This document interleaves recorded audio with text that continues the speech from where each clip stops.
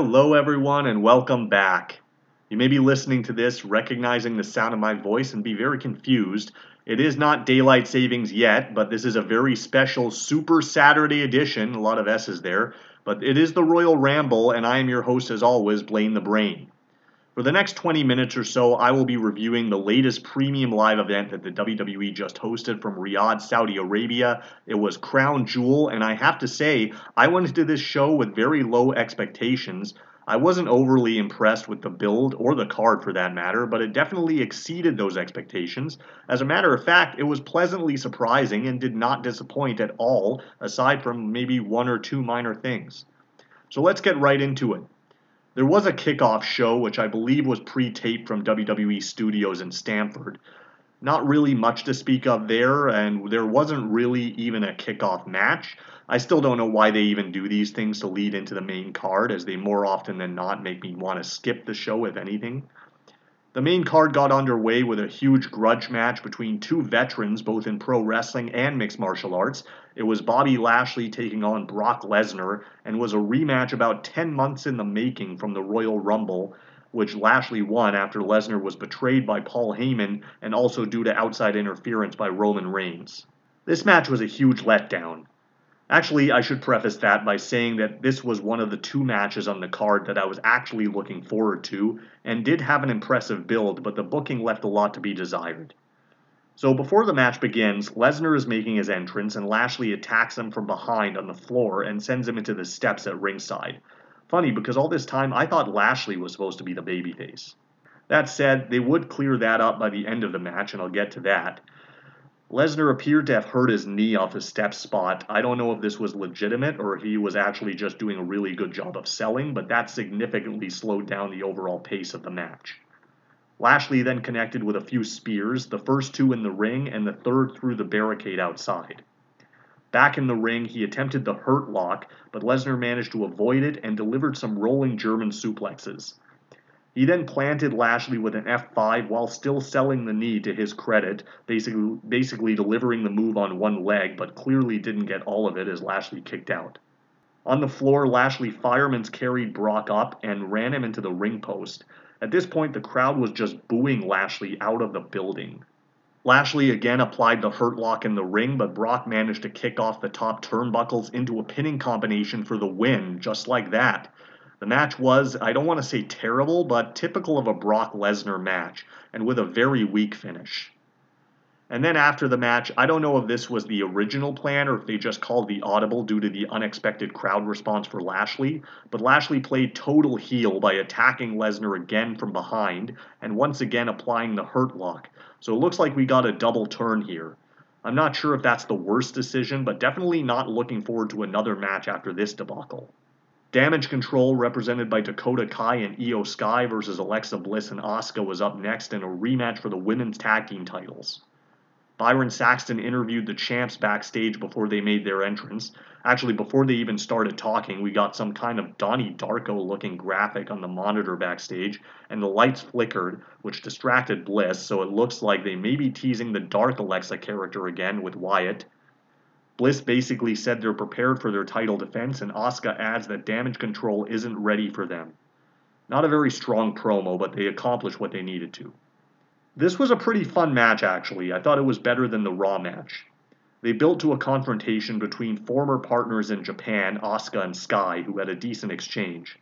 There was a spot where Asuka got crotched on the top turnbuckle, and then Io delivered a springboard dropkick, knocking Asuka into a Tree of Woe position on the outside, and Dakota followed up with a basement dropkick, sending Asuka to the floor. There was a Tower of Doom spot later on as well, and I generally hate these moves from a psychological standpoint, because you're essentially helping your opponents do even more damage to your own teammate. The finish came when Bliss ascended the ropes, attempting the Twisted Bliss on Dakota, but the ref was distracted trying to get both Asuka and Sky out of the ring. This allowed Nikki Cross to come out. She attacked Bliss and delivered a draping corkscrew neckbreaker, and then Dakota rolled over to get the pin and reclaim the titles for her team. It was kind of a bizarre decision to just hot potato the belts like that, but I guess considering that there aren't really any other tag teams in the division, I suppose it really doesn't make much of a difference for now. Logan Paul is shown arriving to the arena with his entourage, including his brother Jake, who pretty well steamrolled over UFC legend Anderson Silva last week. Byron catches up with him, and Paul basically says he's about to shock the world and that it's going to just take that one lucky punch. Karrion Kross versus Drew McIntyre was up next in a steel cage. I didn't think there was a match that particularly required a steel cage stipulation, especially considering how the finish went down, but overall it wasn't bad. Scarlett, I think, was the huge star of this entire thing, with all of her mannerisms and facial expressions at ringside. She's like the new Scary Sherry, isn't she? Kross missed his first attempt at the crosshammer, and McIntyre caught him with a future shock DDT, but once again allowed himself to be distracted by Scarlett like the dumb babyface that he is, and that gave Kross the advantage back. Kross applied the cross jacket, but McIntyre backed him into the turnbuckle to break the move, only for Kross to rebound and finally hit the crosshammer. But then this was kind of dumb. He had McIntyre down, and instead of going for the pin, or at least trying to escape through the door, he opts to take the longer route by going over the top of the cage to escape. This allows Drew enough time to recover. Drew meets him up there and delivers a superplex from the top of the cage. Drew then tries to go through the door, only for Scarlett to meet him there and mace both him and the referee. Scarlett then closes the door, seals it, and also hides the key. I don't know how she got a hold of that. So Drew ends up going over the top, but then Scarlett realizes that her actions may have backfired and cost her own man the match, which is exactly what happened.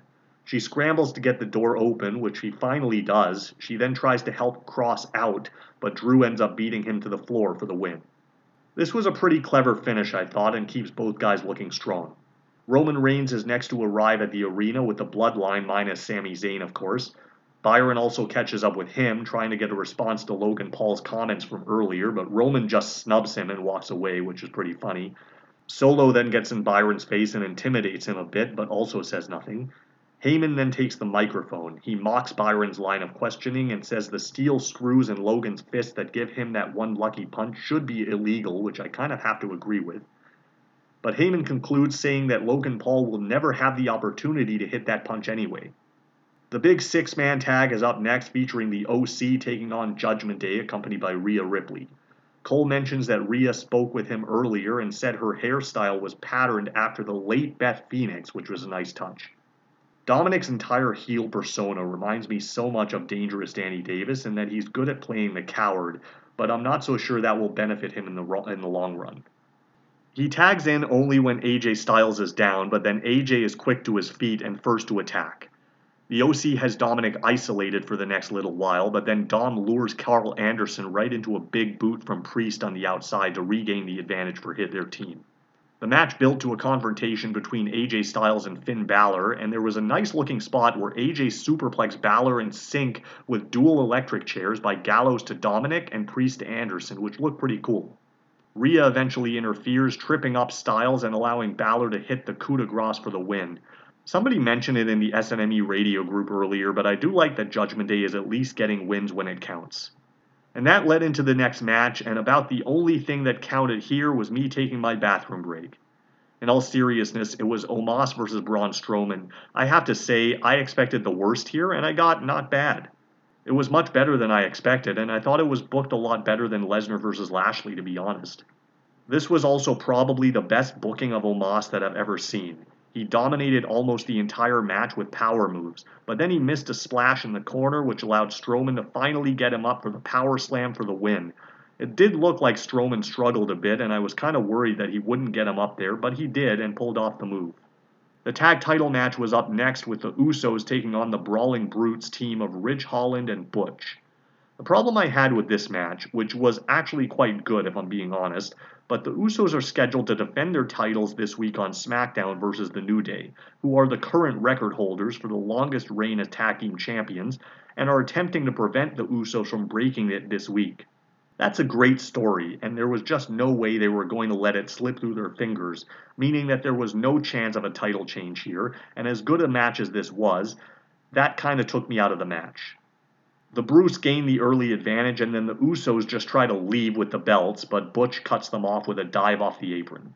Later in the match, Jimmy tries a splash, but gets caught in a triangle choke on the way down by Butch. He manages to lift Butch off the ground, and then his brother Jay delivers a super kick to Butch to break the hold. There was then a double Uso splash, and the pin was broken up by Holland. And then the finish came off a blind tag by Jimmy to his brother Jay, so the Usos had Butch isolated and delivered a very impressive 1D off the top rope, which was a thing of beauty. It looked amazing and kept the Usos' reign intact. As I was expecting the main event at this point, I can't believe that I totally forgot about this match, as it was the only other one that I was really looking forward to, and that's the last woman standing match between Bayley and Bianca Belair. And unlike the other match, this one did not disappoint at all. Dare I say that it was the greatest women's match of 2022 thus far, though I may have to rewatch the Bound for Glory match between Jordynne Grace and Masha Slamovich to say for sure. Bayley tried using the kendo stick in the early going, but Bianca did a great job of avoiding her. Bayley eventually caught her, though, and ended up positioning Bianca in a seated position on a steel chair at ringside and executed a running clothesline off the barricade. Bianca regains the advantage and starts dragging Bayley back to the ring, but it looked like Bayley slipped off the entrance ramp and tweaked her ankle as she was selling it, only to lure Bianca in and sucker punch her. Classic heel spot, I loved it. Bayley then actually opens one of the panels connecting the barricade and swings it into Bianca's face, which I don't think I've ever seen before. She then uses the steel steps to kind of trap Bianca against the ring apron, but Bianca manages to fight free and beat the 10 count. Bianca then grabs the kendo stick and Bayley tries to run, so Bianca chases her up the entrance ramp and catches her at the top, only for Bayley to pull her into a Bayley to belly suplex on top of the ramp. Bayley then brings out an equipment case and rolls it into Bianca, who actually falls inside the case, and Bayley tries to close the lid on her, but Bianca escapes. Bayley then applies a crossface and then drives a golf cart out a la Kane at WrestleMania 17. Bianca turns the tables and drives Bayley's face into the cart. She then positions Bayley on top of the cart and drives it to ringside. There was a nasty table spot where Bayley, who is still on top of the cart, grabs Bianca by the braid, but Bianca overpowers her and uses her own braid to pull Bayley off the cart, and Bayley lands on the table, which doesn't break. I mean, talk about ouch.